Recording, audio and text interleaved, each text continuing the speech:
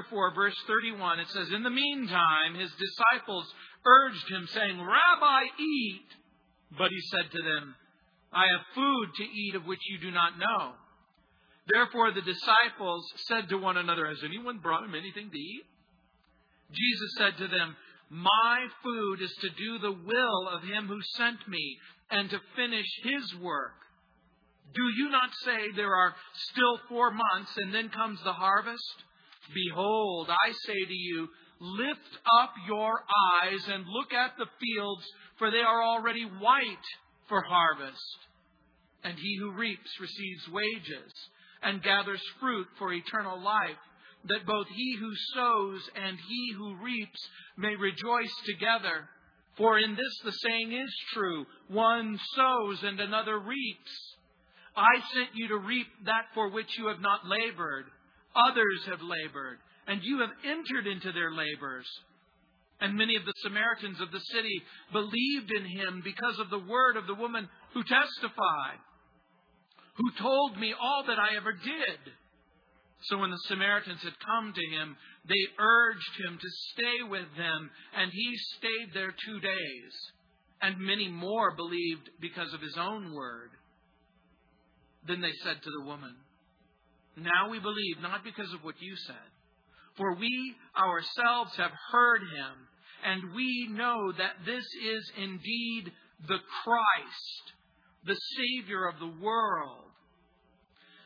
Last couple of days, I've had an opportunity to go to a couple of games, to a Bronco game, and then I went to a Nuggets game. And I remember being with the person, and I said to the person next to me, I said, "Can you believe that guy gets paid $10 million a year for playing a child's game?" And then, of course, the Nuggets dancers came out.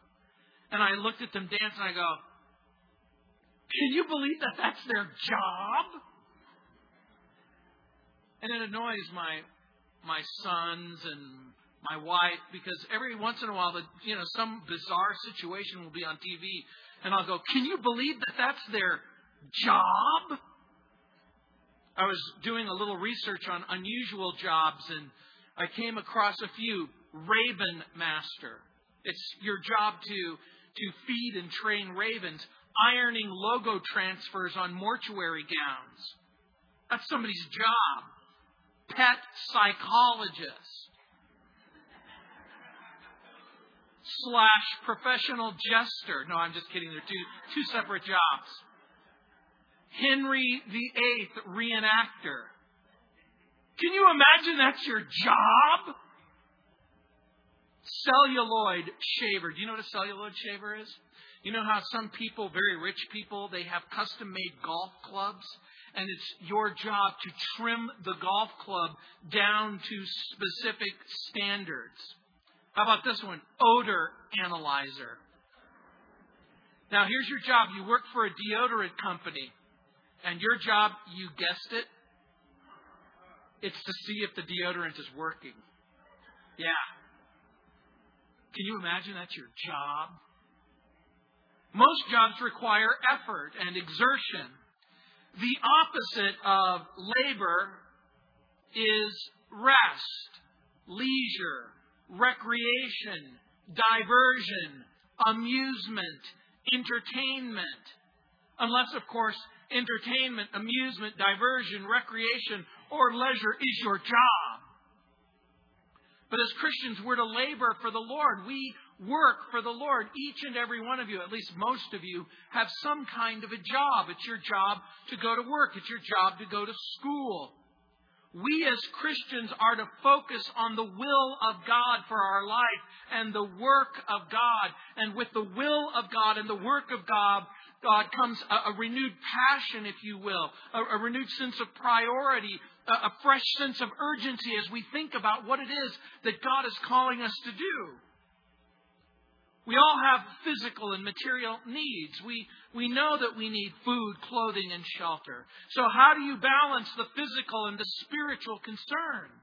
Jesus reminds the disciples of the spiritual task at hand. They have a job to do. It's to know the will of God, and it's to know the work of God. And then He presents an unbelievable benefits package that's quite literally hard to ignore. We begin with spiritual labor and physical labor. Look what it says again in verse 31. In the meantime, His disciples urged Him, saying, Rabbi, eat. Now remember the context. It's John chapter 4. Jesus and the disciples have left the Galilee. They're headed for Judea. They've walked all day. They find themselves tired, hungry. The disciples have left to try and find food. Jesus sits down at a well. He offers a Samaritan woman living water.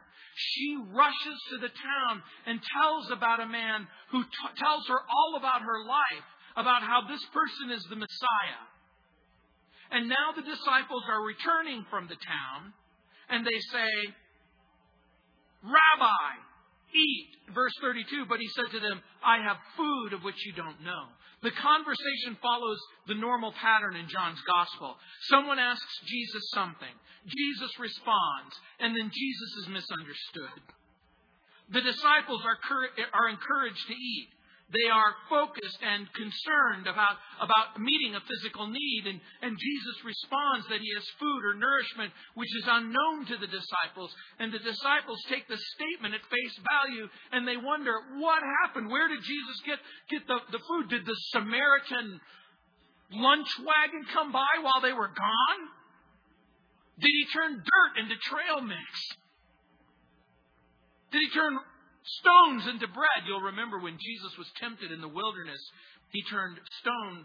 He was asked to turn stones into bread, but remember Jesus' response. Man shall not live by bread alone. He quotes Deuteronomy chapter 8, verse 3.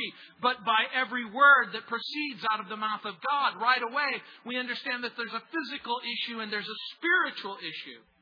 And slowly, Jesus is going to unfold what He's talking about until His disciples get it. Now, have you ever been so busy that you forgot to eat? That typically doesn't happen to Italian people. I don't want to suggest to you that you're more spiritual if you don't eat, or that the disciples did something wrong in urging Jesus to eat. Because few things are more frustrating for a wife or a mother when she plans and prepares and serves a meal only to hear her husband or child say, I'm not hungry. In some cultures, the way that you actually greet one another in their language isn't you simply say hello. You ask the question, have you eaten anything? This is why Italian people are so ineffective as soldiers. Because in Italian boot camp, you learn how to give up in 7 different languages, and you say, you hungry? Let's eat. And no, it's a bad idea. Fight bad. Fighting she's bad. Eating her up to eat. My grandmother, she'll be 97 in October. To this day, if you go to her house, she'll go, you hungry? Hey, you sit down, I'll give you something to eat, huh? Hey, it's not good. You're not eating right. We have to eat. We have to sleep. But Jesus wants us to cultivate a passion for the things of God, the will of God. He's trying to turn their attention to the priority and the urgency that will cause us to suspend business as usual and consider the kingdom of God. What will it take for you to temporarily set aside your physical needs, your emotional needs, your carnal and material needs? At what point will you set them aside in order to begin to pray about the will of God and the work of God for you? The driving passion, the singular motivation of Jesus was to do His Father's will and work. Think about what Jesus is saying.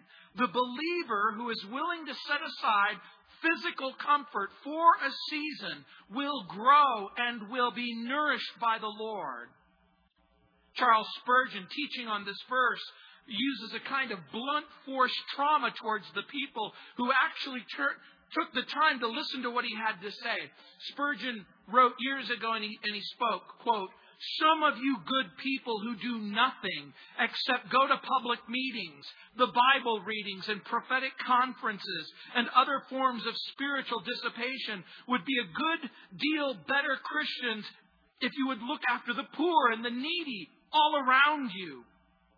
If you would just tuck up your sleeves for work and go and tell the gospel to dying men, you would find your spiritual health mightily restored. For very much of the sickness of Christians comes through their having nothing to do. All feeding and no working makes men spiritual dyspeptics.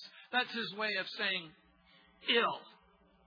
Be idle, careless, with nothing to live for, nothing to care for, no sinner to pray for, no backslider to lead to the cross, no trembler to encourage, no little child to tell of a Savior, no gray-headed man to enlighten in the things of God, no object, in fact, to live for. And who wonders if you begin to groan, to murmur, to look within until you're ready to die of despair? I wish I would have been there. I wish I could have heard Spurgeon preach that sermon. Because the message is timeless. You understand what he's saying. Are you so selfish? Are you so preoccupied with your thoughts, your feelings, your emotions, your needs? It's the universal cure. Care for others. Serve others. Minister to others. And guess what? It's spiritual sustenance. Do you study God's Word? Good. Do you pray? Good. Do you devote yourself to the things of God? Good. All of those things are good. But is there one person? Is there one single person in the whole wide world that you care more for than you do yourself? Are you willing to set aside your needs, your feelings, and do something for someone else? In John chapter 4, verse 33, look what it says. Therefore the disciples said to one another, has anyone brought him anything to eat? Again, their focus is still on the physical and the material, but what Jesus is going to try to do is to shift their outlook, their vision, and their thinking in a new direction. Jesus says in verse 34, my food is to do the will of Him who sent me and to finish His work. What is God's will? What is God's work? The source of spiritual sustenance for Jesus was to do His Father's will and finish His Father's work. Remember what we've already learned in John chapter 1, in John chapter 2, in John chapter 3. The Father sent the Son. You'll remember the most famous verse of all in John 3:16. You remember it. For God so loved the world that He gave His only begotten Son. The Father sent Jesus. As a matter of fact, in Psalm chapter 40, verse 8, it says, I delight to do your will, O my God, and your law is within my heart. I think that that's important because when the Word of God, the message of God is inside of your heart, then the will and the work of God will be on your mouth. You need both. The Word of God in order to do the will of God. And at the core of Jesus' ministry was submission to His Father's will. And of course, Jesus is the only one ever. Jesus is the only one ever to submit to God in all things at all times. You may submit sometimes, but I've never met a single person who submits at all times. Jesus is the one who exercised perfect and a profound obedience to the will of God the Father. Jesus was sent by God, and God's will for Christ was to finish God's work. And you know what God's work was? It was to live the life that you could never live. It was to die on the cross for your sins. As a matter of fact, Jesus died on the cross, and when He said, "It is finished," He was making reference to God's work. The word translated to finish is the Greek word kaleo. You know that word because we have a word in our own language called telescope. Remember what a telescope does? It makes something far away near. It makes something small large. And in this particular instance, it means to accomplish. It means to bring to completion or perfection or a mature end. The ministering to the Samaritan woman, imparting living water, was more satisfying than mere water or man-made Gatorade. And so Jesus begins the work of redemption and reconciliation, the work of hope, the message of forgiveness. And so the Lord Jesus, in the world of the first century, where prejudice was rampant in the Jewish world, where a Samaritan was isolated, at best a Samaritan was ignored. At worst, they were vilified and discriminated against. They were opposed, they were cheated, they were denied, and it would have been easy for Jesus to cave into the cultural prejudice. Jesus could have pretended that the woman never came to the well. He could have pretended that he didn't see her. He could have pretended that he never looked into her heart. But it would have just been a pretense. Just like he won't pretend that he can't see you. That he can't see your heart. He knows exactly what's going on inside of you. He could have refused to acknowledge her existence. But he couldn't. He wouldn't. Charles Swindoll writes, and I quote, "He could have ignored her, but he didn't do that. He looked at her. He read her circumstances, felt the need of her heart. He engaged her, treating her not as a problem to be solved, but as one who has something to offer." You'll remember in chapter 4, verse 7, when Jesus sat down, he said, a woman of Samaria came to draw water. Jesus said to her, "Give me a drink." He didn't see her as a hopeless loser, a broken person who had absolutely nothing to offer. Even in her lost, estranged, and broken circumstances, she still had something to offer. He listened to her.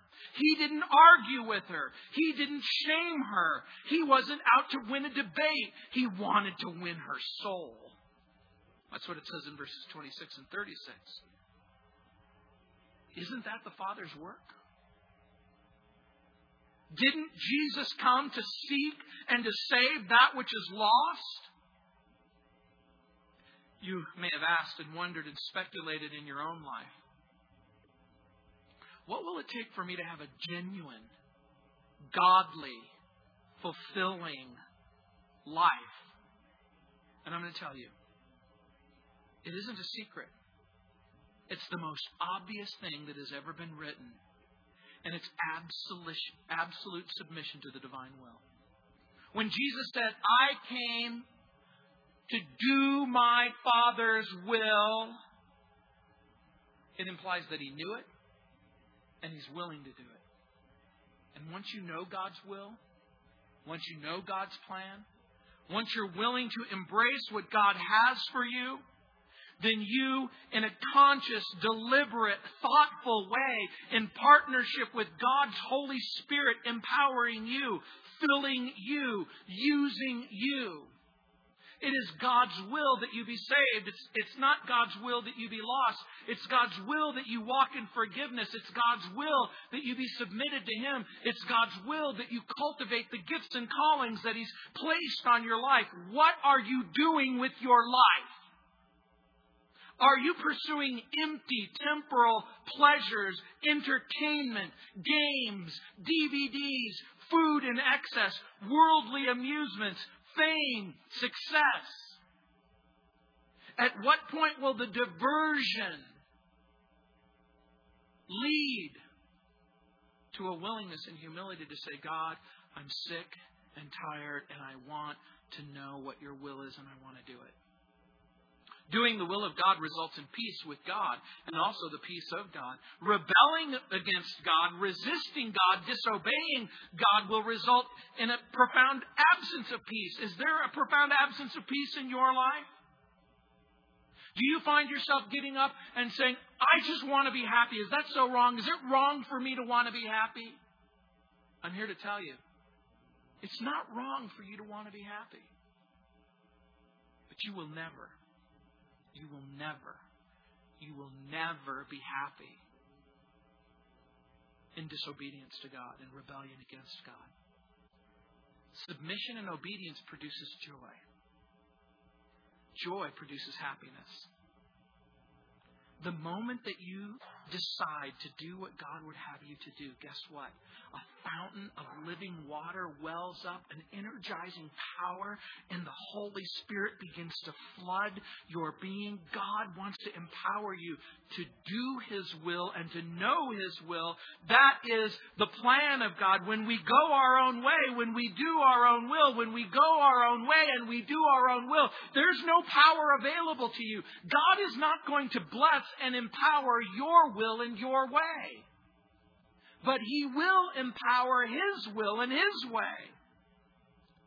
Jesus is preparing His disciples for an object lesson for their mission. It's the harvest field of which Jesus has just reaped a token, a kind of first fruit in the form of the Samaritan woman. We labor because the harvest is ripe. Look at verse 35.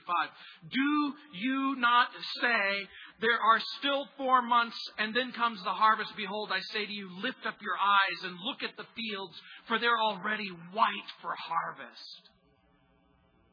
You know, there was a man who traveled in the Middle East over 150 years ago, and he went through all of the sites of the Holy Land that he could figure from his Bible.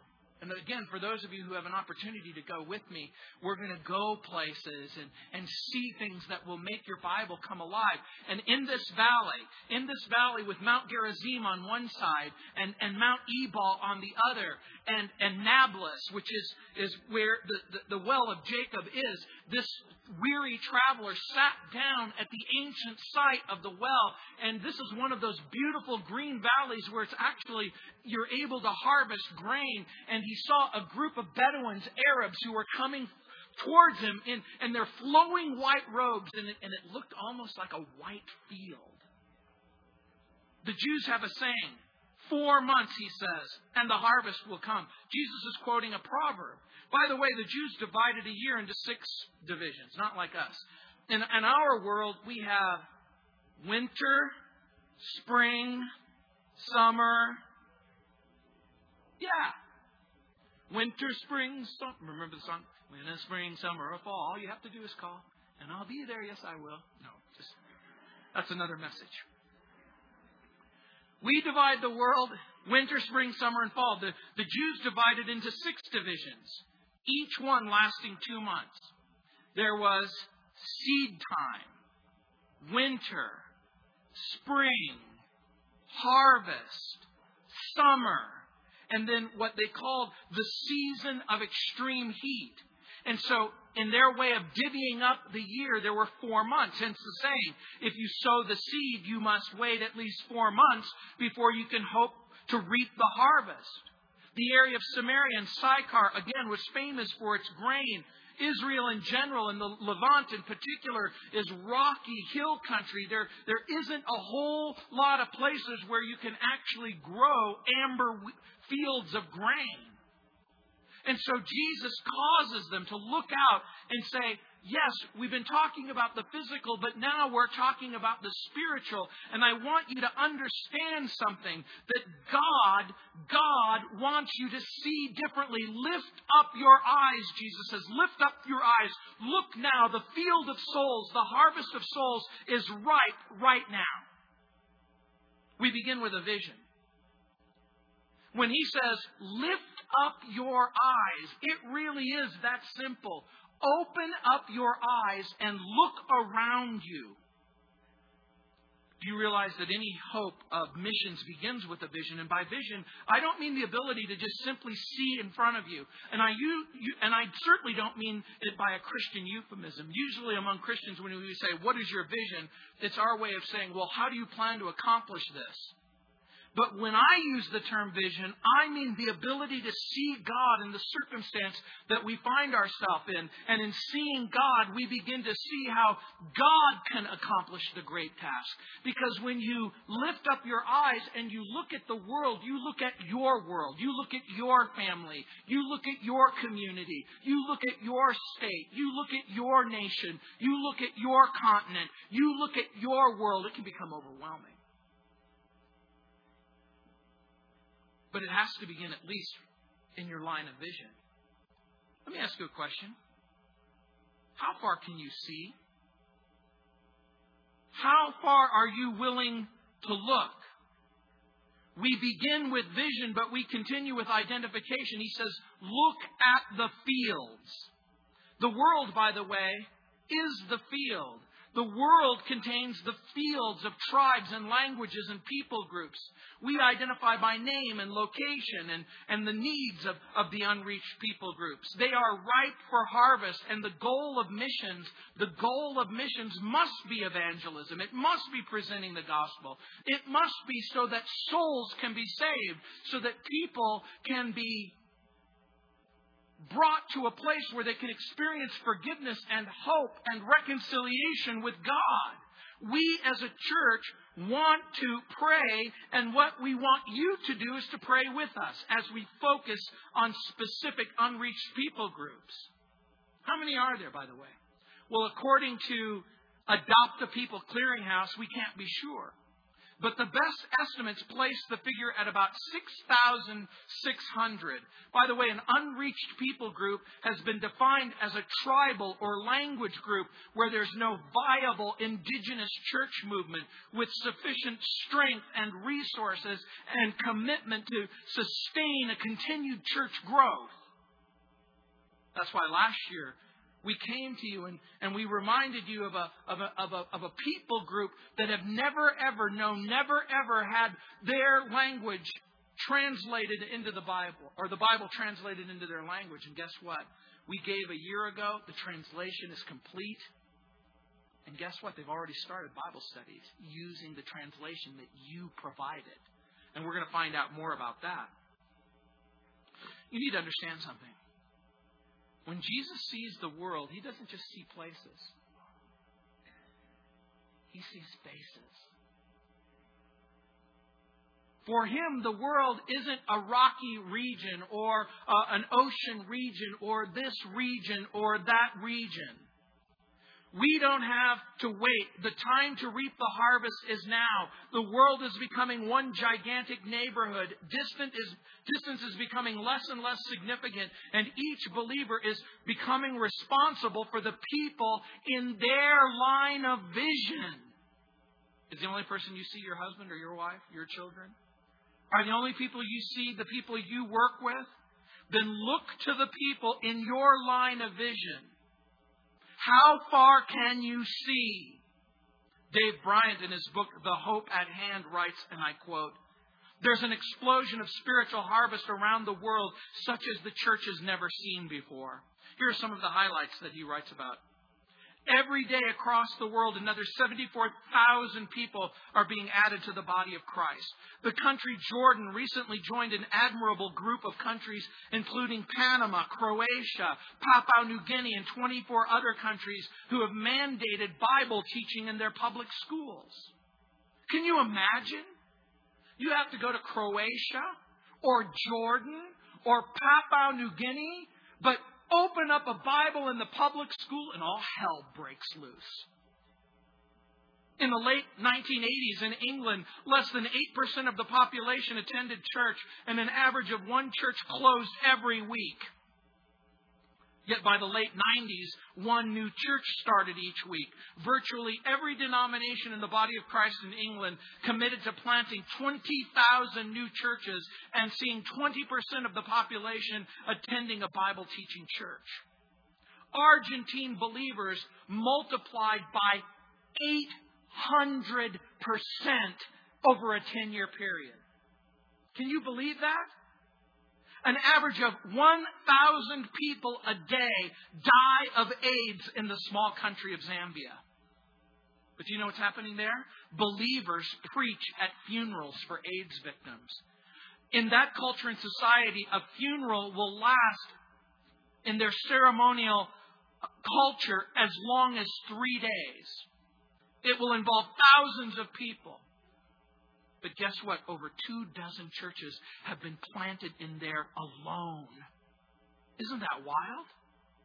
God, by the ministry of Jesus Christ and the Holy Spirit, have supernaturally turned on a switch, a thirst for God, to know Him, a sense of sin, a sense of conviction, of falling short, of meeting needs. We live in a world where people are empty and lonely. They have a profound lack of purpose in their life.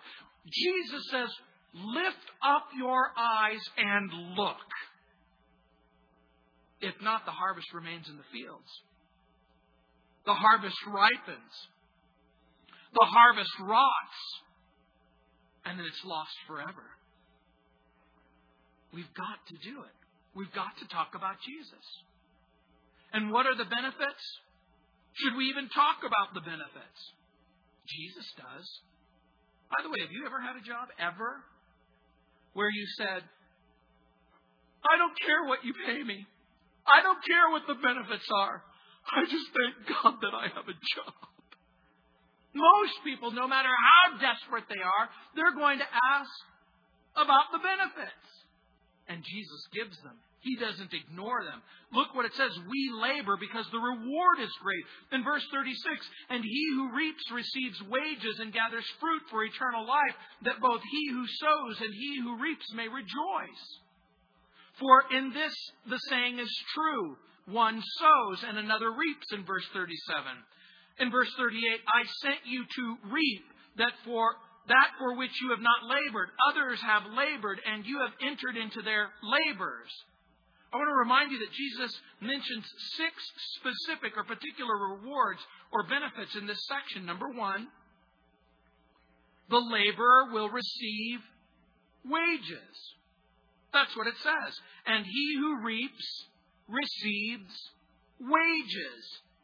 This may come as a shock to you, but God promises to pay the believer. And I want you to know that God pays well. And the wages are already there. They're already available. You don't have to raise support.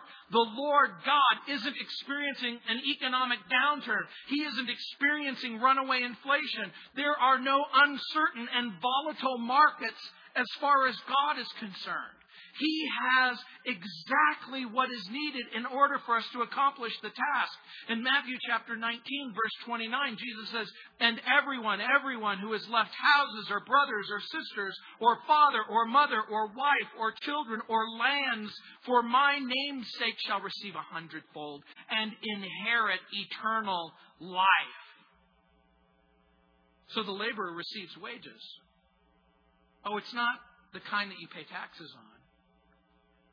It isn't the kind that you can put away in your 401k or your 403b.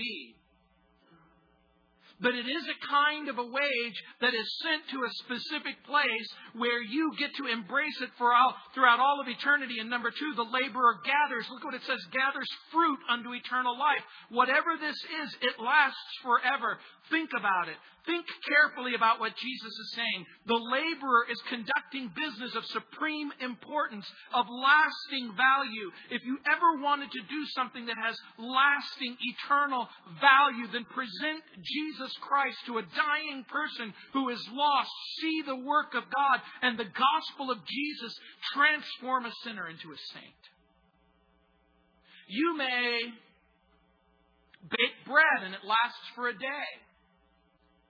You may sell a car and it may have an amazing warranty. It might be 10 years and 100,000 miles. You may sell a home and it may last 30 years. But guess what? When you communicate the love of God to a person who has never heard it, you are planting or plowing. And another person may come and water, and another person may come and reap. To a person who hears the gospel of Jesus Christ, you've done something of lasting value. You remember what Jesus said in John 3:16, in John 3:36. If you just turn the page, look what it says in verse 36. He who believes in the Son has everlasting life, and he who does not believe the Son shall not see life, but the wrath of God abides on him. And number 3, the laborer experiences overwhelming joy as he or she partners with other laborers. Look what it says. He who sows, he who reaps. They're not in competition. There isn't supposed to be envy or conflict. We're working together in our Father's field. How different is that in real life? Hey, this is my territory. I'm the one who planted this church here. I am the one who gives eternal life here. Oh, aren't there enough sinners to go around? And in Luke chapter 15, verses 6 and 7, this is what Jesus says. And when he comes home, he calls together his friends and neighbors, and he says to them, "Rejoice with me, for I have found my sheep which was lost. I say to you, likewise, there will be more joy in heaven over one sinner who repents than over 99 just persons who needed no repentance." And number 4, the laborer has a specific task. Remember what it says? One person sows, another person reaps. Your specific task doesn't matter. It is God's work. Whether you plow, whether you sow, whether you reap, and whatever task you get assigned, you rejoice. No single person can do it all. The task is too great. The need is too great. The harvest is too full. Even if every human being were a Billy Graham or a Greg Laurie, even if we had an army of Billy Grahams and Greg Lauries, we couldn't get the job done. Each and every one of us have to do our part. And remember what it says, if the sower fails to sow, then the reaper cannot reap. If you fail to plow, then the other person can't plant. And if you fail to plant, then another person can't reap. What are you doing to plow? What are you doing to plant? What are you doing to reap hope? The water, the kernel of faith. How many souls have been left to rot on the vine? Remember what Paul wrote in 1 Corinthians chapter 3, verses 6 through 8. I planted, Apollos watered, but it was God who gave the increase. So then neither he who plants is anything, nor he who waters, but God who gives the increase. Now he who plants and he who waters are one, and each one, look what it says, will receive his own reward according to his own labor. And number 5, the laborer has the privilege of being selected and chosen and sent by the Lord Jesus himself. Look again in verse 38. I sent you to reap. Remember what I said to you earlier? John chapter 1, John chapter 2, John chapter 3. Who sent Jesus? The Father sent Jesus. Who sends you? The Son. I send you to reap that for which you have not labored. I don't deserve this. I don't deserve to lead a person to Christ. I know you don't. Well, I don't even deserve to dig the dirt. I know. I don't deserve to plant the seed. I know. I certainly don't deserve to harvest the crop. I know. You know, every once in a while I get to travel all over the world. And I usually will bring a bag. I have one bag that's usually full of seed. And I have one bag that's empty. The bag that's full of seed is to sow. The bag that is empty is to reap. In East Africa, in India, there is a harvest taking place of unprecedented proportion. In John chapter 15, verse 16, Jesus said, "You did not choose me, but I chose you and appointed you that you should go and bear fruit, and that your fruit should remain, that whatever you ask the Father in my name, he may give you." What are you asking the Father? Are you asking for his will? Are you asking Him to reveal the work? Remember, we know that it's God's will that none perish, but all come to everlasting life. We know that it is God's will that He forgave you and that He saved you and He gifted you. In 1 Corinthians chapter 3, verse 9, Paul writes, "For we are God's fellow servants. You are God's field. You are God's building. According to the grace of God which was given to me as a wise master builder, I have laid the foundation, and another builds on it. But let each one take heed how he builds on it, for there is no other foundation that anyone can lay other than that which is laid, which is the Lord Jesus Christ." That's why I keep pointing you to Jesus. That's why I keep reminding you that it is Christ. It is Jesus who came from heaven. It is Jesus who was born of a virgin. It was Jesus who died. It was Jesus who rose from the dead. It's Jesus who imparted grace.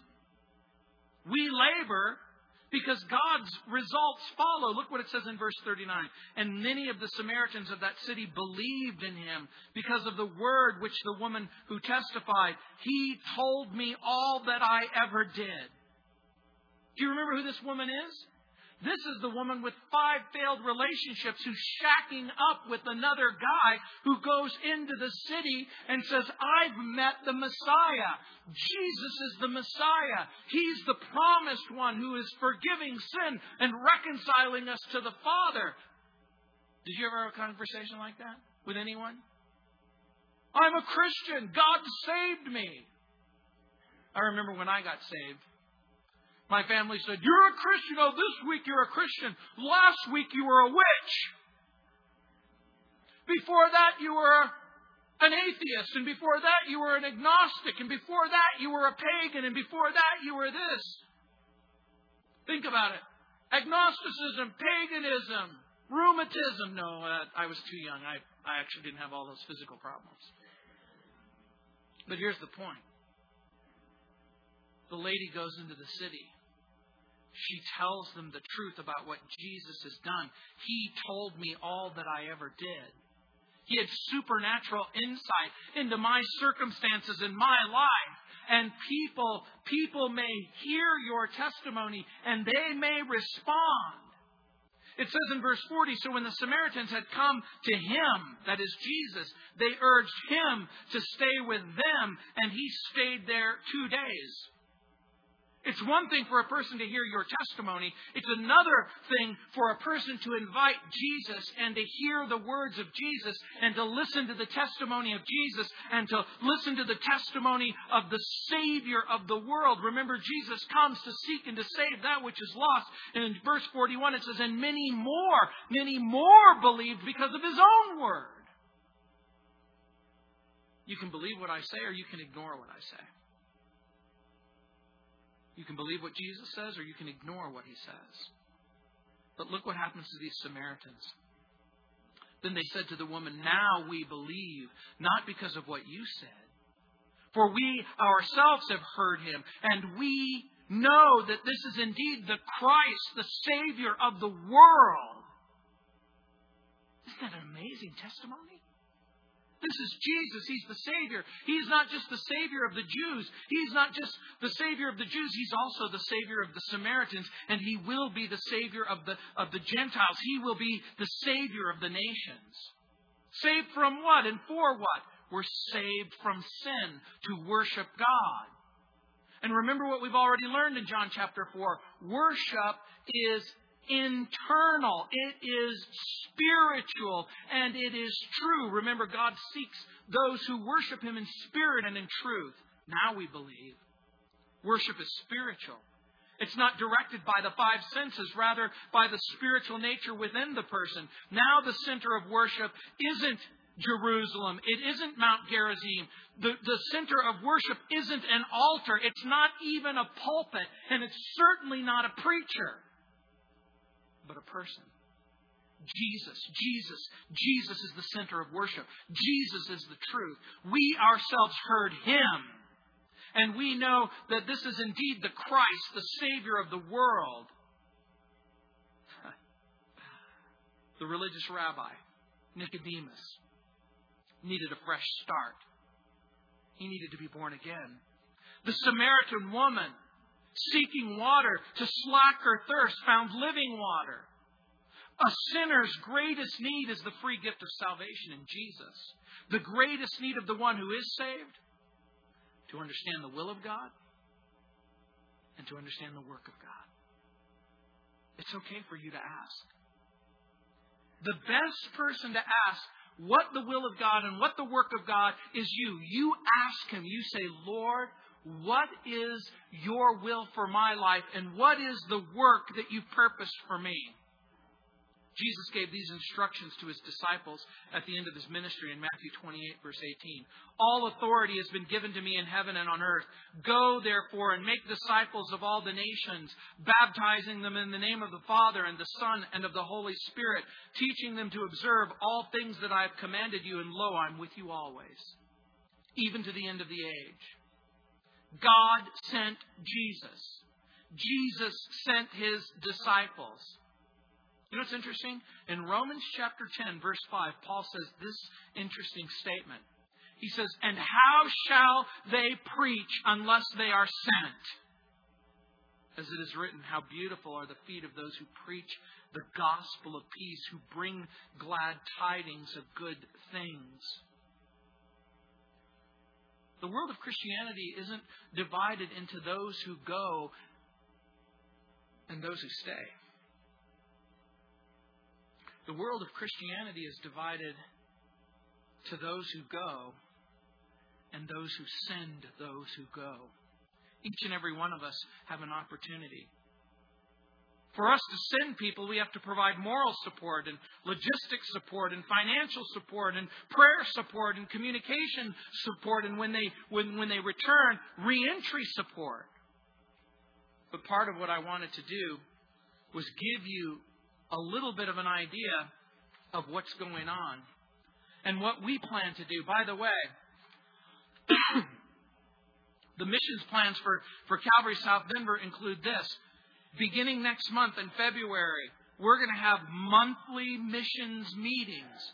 That's going to be starting in February. And for those who really have a heart to learn more and to pray for missions, and for you to begin to pray and think about your role and your relationship and being a person who reaches out. So some of our local outreach includes going to Denver Rescue Mission every 4 to 6 weeks. Get signed up the next time. We also have short-term missions trips planned. We plan on taking several of them. Mary, Robin, and Rita are going to Russia in February to minister to the local women. And remember what we've already talked about in Russia. They're going to go and they're going to provide teas and Bible studies. Most of you don't remember, but in 1980, when the former Soviet Union collapsed, Bill Bright came to Chuck Smith, my pastor, and said, we have an unprecedented opportunity. The former Soviet Union is collapsing. God is opening doors. We need church planters who can go into circumstances where they have no visible means of support and start churches. And we thought about Calvary Chapel. And guess what? 2 decades later, God has planted churches in Odessa, Belarus, and Russia. We've got so much happening. In July, Fernando in the high school ministry is going back to Puerto Vallarta to minister to the kids in the slums there. Yes, it's a tourist destination, but right past the beach is a major slum, and our high school group puts on a vacation Bible school there. In September, Mike, along with 516 and any other adults who want to go, are going to be going to Hungary and Croatia, hopefully with a stop in Rome, and we're going to be talking more about that. We also have short-term trips to South Dakota to serve Native Americans on the reservations there. And again, part of our challenge as a church of support as of this month, we have Dwayne and Amy Dokes. They have 3 kids and a 4th on the way. They're from Calvary Chapel in Murrieta, and they're serving with Urban Ministries. Urban stands for United to Reach and Bless Afflicted Neighborhoods. That's a ministry to the 5 Point areas in downtown Denver. Bill and Terry Hansberger of Haven Ministries are an outreach for those who are involved in the cults and the occult and false religions. We live in an unprecedented time where we don't hardly have to go anywhere. The whole world is coming to us. And in that coming to us, we have an unprecedented opportunity to reach them with the gospel. the Lodi family, Rich and Kristen and the kids who are serving in the Gospel for Asia home office in Carrollton, Texas, are serving the needs of over 13,000 Native missionaries that Gospel for Asia has planted in India and other countries in the 1040 window. It's been my great privilege to partner with KP for the last 15 years as we planted churches in the southern part of India, in the northern part of India, in Sri Lanka to the south, even reaching out to the island groups around the ocean. Do you realize that the church planting of Gospel for Asia might be one of the most significant church planting circumstances in the history of the church? And Lotzi and Carrie Nemeth with two daughters, they live in Vukovar, Croatia, where Lacey pastors the Agape Evangelical Church. Vukovar is a city where the whole war in ex-Yugoslavia started, and Lotzi is a Serbian pastoring a Croatian church. Now that may not mean a whole lot to you, a Serbian pastoring a Croatian church, but if I said the ex-head of the Ku Klux Klan is pastoring the church in downtown Compton, you would have some sort of an idea of just how intense that is. Both Lotzi and Carrie were saved as a result of Calvary Chapel church plants in Yugoslavia and Hungary. Some of our future plans in the works, we're partnering with Rocky Mountain Calvary from the Springs to establish a church in Chihuahua, Mexico, as well as to reach into a region called the Copper Canyon, which is 4 hours away, to the Mexican Indians who live there. We're going to give you more information in the multiple trips ahead. And we're also thinking about exploring the idea of planting a church in Argentina. We're working on a plan to strategically focus on Central, South America, and Central and Eastern Europe and India. We can see in front of us. But I suspect that God is calling us to look just a little bit further. Every day I'm on the radio, 2 hours a day, Monday through Friday.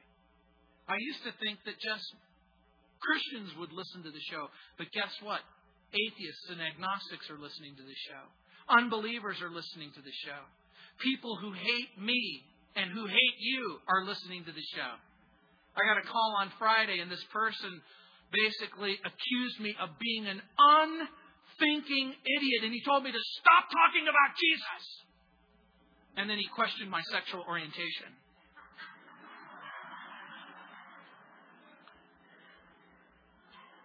And then he hung up. And I said, after he hung up, I hope you're still listening. Because I'm not going to stop talking to you about Jesus. Because it's Jesus who came and lived the life that you could never live. It was Jesus who loves you. It's Jesus who died on the cross for your sins. It's Jesus who gives you even any kind of chance whatsoever to have a right relationship with God. It's Jesus who's willing to forgive you. It's Jesus who's working on you. It's Jesus that you're so angry with, but He loves you. And if you'll accept Him as your Lord and Savior, you can have eternal life. Guess what I won't do? I won't stop talking about Jesus. Jesus saved me. You may or may not believe my testimony. But I hope and pray that you've been listening to Jesus Himself. You've been listening to His words. You've been listening to His message. You've been listening to His promises. But we've got so much to do. Let's pray. Heavenly Father, expand our vision. Identify where we need to go. Create within us a heart that begins to pray about what we should do as individuals and what we should do as a church and what we should do as a fellowship. To look up and see the harvest. And Heavenly Father, I pray for each and every person here. I pray, Lord, for those who find themselves in a dark and an empty place, alone and hurt. Lord, I pray that you would begin to cause them to turn outside of themselves and to look to someone that they can love and someone that they can pray for and someone that they can minister to. And Lord, the the Christian who hasn't spent a lot of time praying about the will of God and the work of God. Lord, I pray that he or she would begin to do that right now. Lord, I know that you're willing to speak. I know that you're willing to tell them, this is the will that I have for you. This is my will for you, and this is my work for you. Lord, give us the strength to do it. I know that you will. You don't strengthen our plans, our will, but you strengthen your plans and your will. And so again, Father, we commit these things to you. We pray these things in Jesus' name. Amen. Stay tuned. We're just getting started. Let's stand. The music fades, all is stripped away, and I simply come, longing just to bring something that's of worth, that will bless your heart. I'll bring you more than a song, for a song in itself is not what you have required. You search much deeper within the way things appear. You're looking into my heart. I'm coming back to the heart of worship. It is all about you. It's all about you, Jesus. I'm sorry, Lord, for the thing I've made it. When it's all about you, it's all about you, Jesus. Would you like to know the will of God and the work of God for your life? Ask Him. Ask Him. If you would like us to pray with you and ask with you, we would be more than happy to do that. Ask Him. There's going to be men and women who are available to pray with you after the service. The Lord bless you and keep you. The Lord make His face to shine upon you. The Lord lift up His countenance and reveal to you His will, His work. In Jesus' name. Amen. Go get them.